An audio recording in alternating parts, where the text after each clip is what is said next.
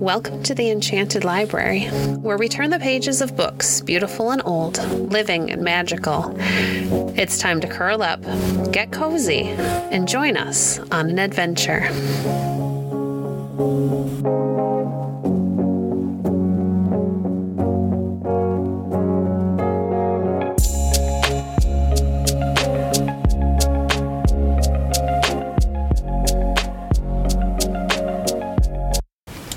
Today we're reading from This Country of Ours by H.E. Marshall.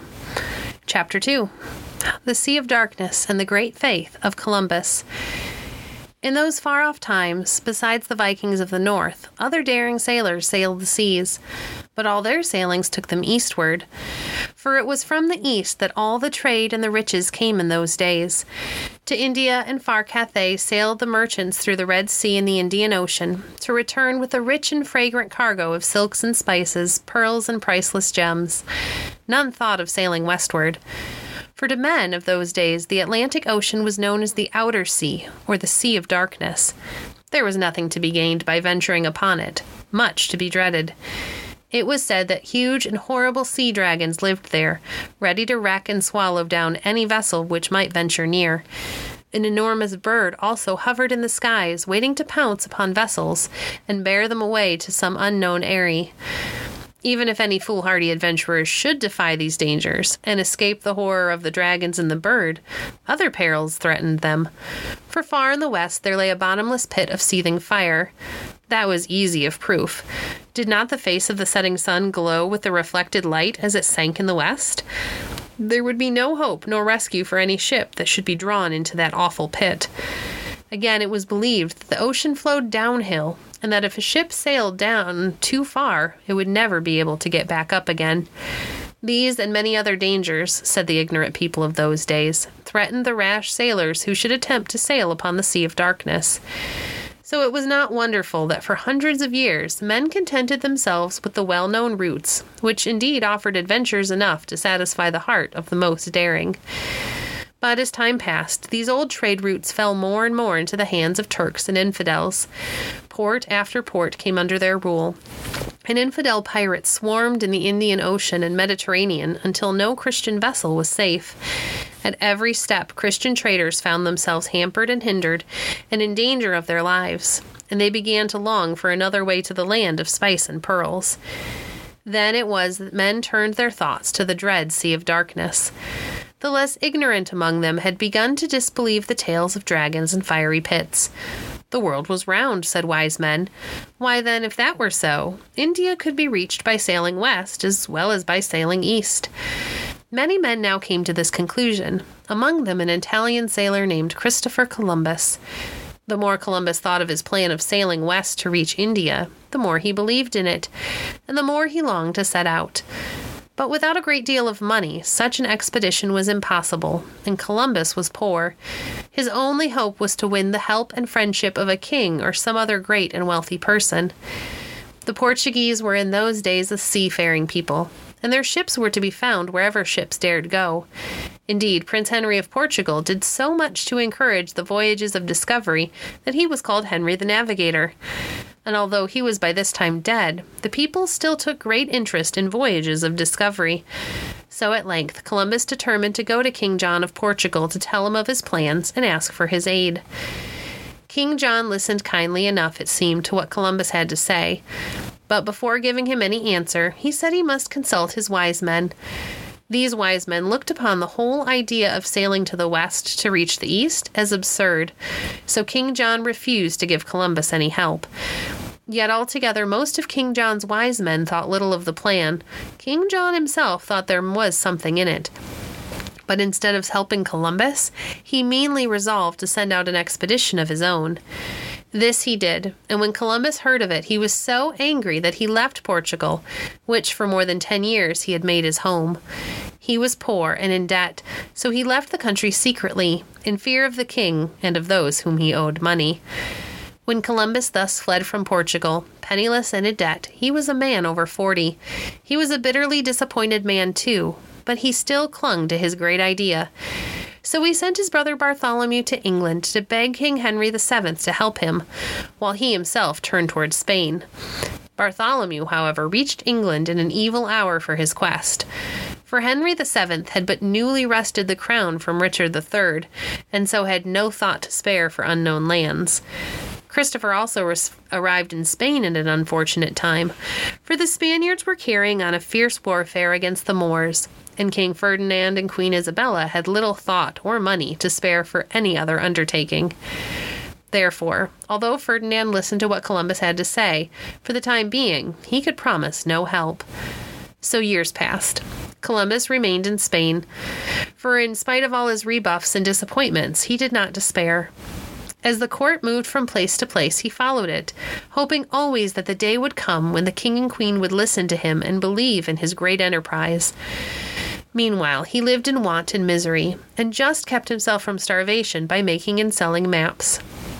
To the common people, he seemed a madman, and as he passed through the streets in his worn and threadbare garments, children jeered and pointed fingers of scorn at him. Yet in spite of mockery and derision, Columbus clung to his faith. Indeed, it burned in him so strongly that at length he made others share it too, and men who were powerful at court became his friends. At last, the war with the Moors ended victoriously for Spain.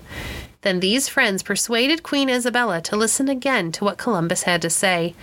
To this the queen consented, and when she heard how poor Columbus was, she sent him some money so that he might buy clothes fit to appear at court. When Columbus heard the good news, he was overjoyed. As quickly as might be, he bought new clothes, and mounting upon a mule, he rode toward Granada. But when Columbus arrived, he found the court still in the midst of rejoicings to celebrate victory. Among the light-hearted, gaily dressed throng, there was no one who had a thought to spare for the melancholy, white-haired dreamer who passed like a dark shadow amidst them. With his fate, as it were, trembling in the balance, Columbus had no heart for rejoicing. So he looked on with indifference, almost with contempt. But at length his day came. At length all the jubilation was over, and Ferdinand and Isabella turned their thoughts to Columbus. He came before them and talked so earnestly of his great project that they could not but believe him. The day was won. Both king and queen, but more especially the queen, were willing to help the great enterprise.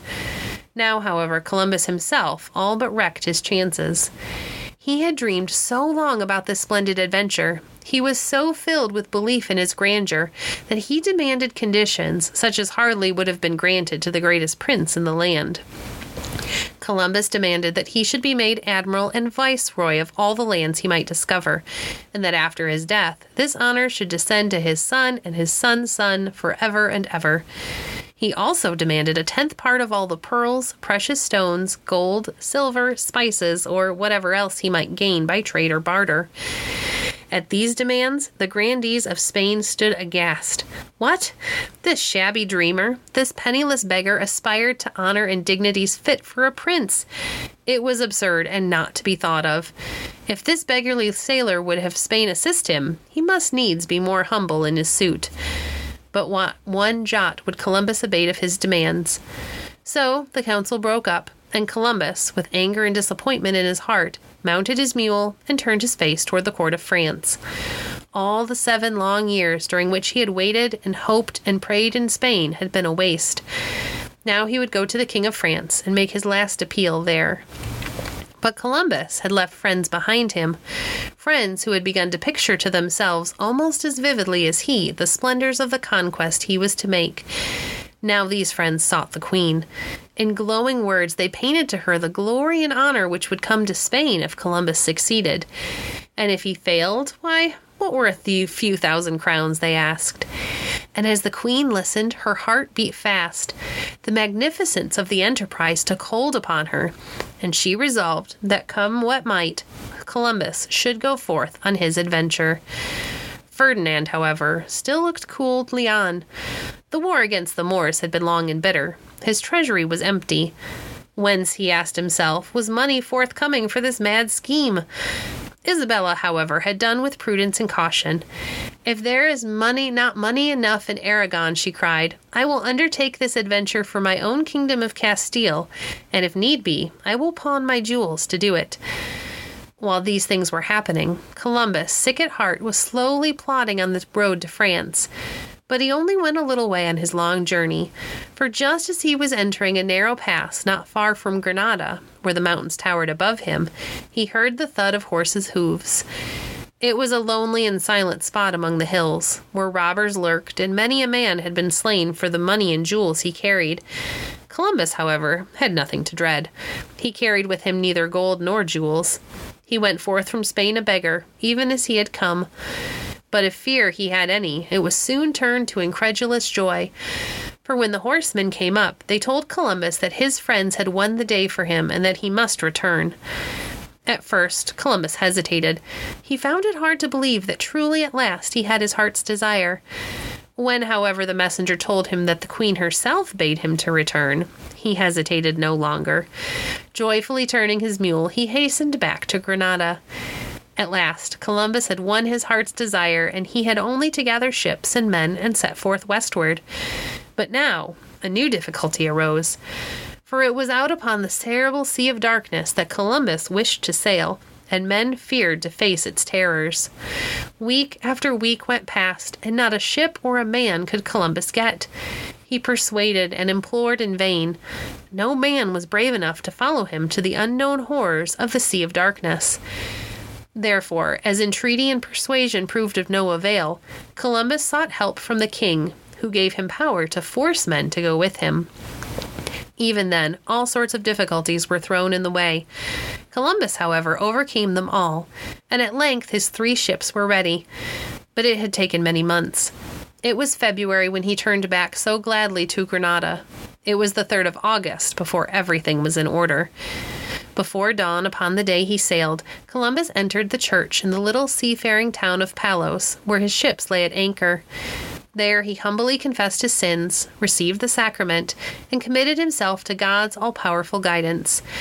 The crew, wild, rough fellows many of them, followed his example. Then Columbus stepped on board his ship, the Santa Maria, and turned his face westward. He was filled with exultation, but all Palos was filled with gloom, and upon the shore a great crowd gathered to bid a last farewell to these daring adventurers. And as the ships spread their sails and sped forth in the morning light, the people wept and lamented sorely, for they never thought again to see their loved ones, who were about to adventure forth upon the terrible Sea of Darkness. Thank you for joining us today. If you enjoyed today's episode, please leave a review on your favorite podcast platform and share our podcast with a friend. Stay connected by following us on Facebook at facebook.com/enchantedlibrary. If you'd like to support the work we do, you can visit our Patreon page at www.patreon.com/enchantedlibrary. We appreciate your support. Until next time, friends, happy reading.